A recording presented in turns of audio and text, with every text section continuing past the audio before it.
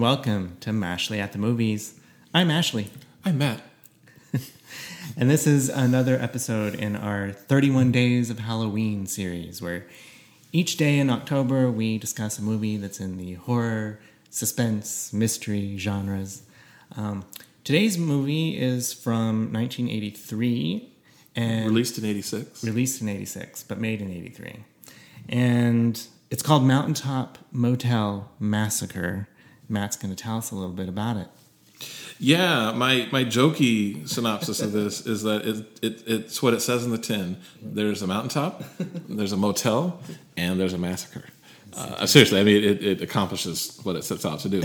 But no, so there's a mountaintop motel, and motel in the purest sense of the word.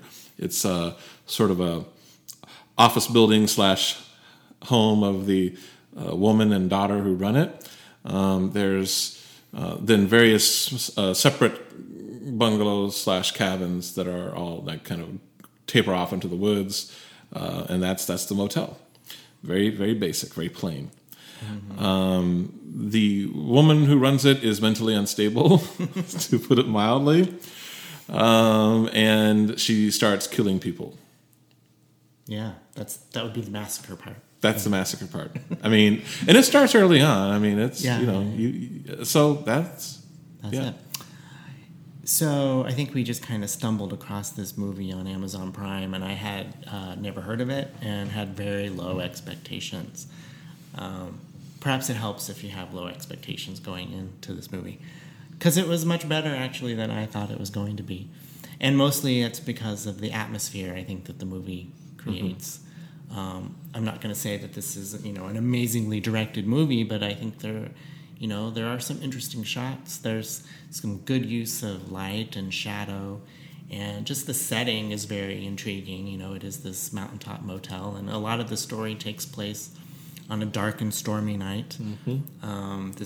This stormy night kind of leads a lot of travelers into the motel on this particular night, and I kind of like.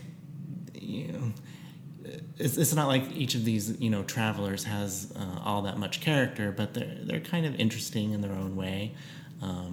You have a preacher who seems to kind of live there in the motel. He's an extended stay in the motel, and then there's I think a carpenter looking for work, and there's a newlywed couple who I kind of liked. I kind of liked the characters.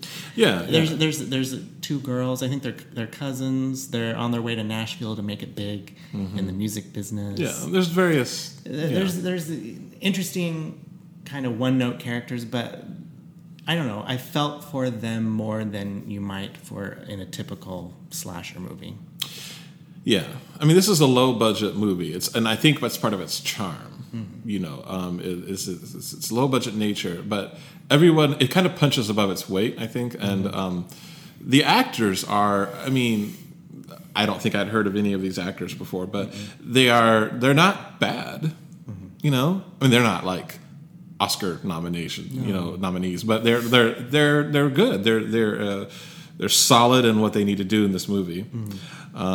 And yeah, I think they're good enough that they endear these, as you say, like one-note characters with a sense of kind of like likability, or at least you kind of care a little bit about, what's happening to them. Yeah. There's an older African-American character in here who I was kind of rooting for. And he's they all react differently to things, but he's, I love his reactions to things. You get the impression he's seen a lot of things. Yeah. It takes a lot to disturb him. And I liked that. I will say, I think Anna Chapel plays Evelyn, who's the crazy woman. The crazy woman. Yeah. I thought she was actually quite good. Better than you would expect. Yes. In a movie of with this budget, and because she plays, I think, a mentally ill woman very convincingly.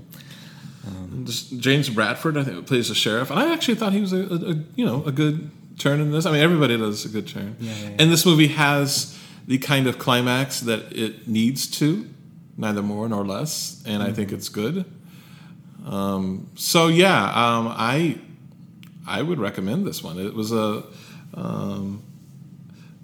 me it was a undiscovered gem here. Yeah. That we saw on streaming. Yeah, and to me, it's all about the atmosphere. A lot of horror tropes, like the scary little baby dolls and the candles and the shadows. And, Yeah. The dark and stormy nights. And there's some eerie sound effects and music that I thought was pretty effective. So I think, the movie does a good job creating an atmosphere, and that's half the battle here. Yeah. So what's your score out of 10? So I'm going to give it a 6.5. Okay. I give it a 7.2. So our score is a 6.9, 6.8, 6.9. And it's interesting. So it has no critic score on the tomato meter. And the audience score is 18%. Ouch. So I don't know what's going on with that. I don't know whether the audience members are just too prudish for this kind of low-budget fare, right, or what's going on. But I think the audience score is too low. No, I think, again, if you go in with low expectations and understanding that this is a low-budget film, it's not a Hollywood film. Don't expect Hollywood production values. Yeah. I think you'll be pleasantly surprised. Agreed. Agreed. All right. Thank you for listening. Thanks.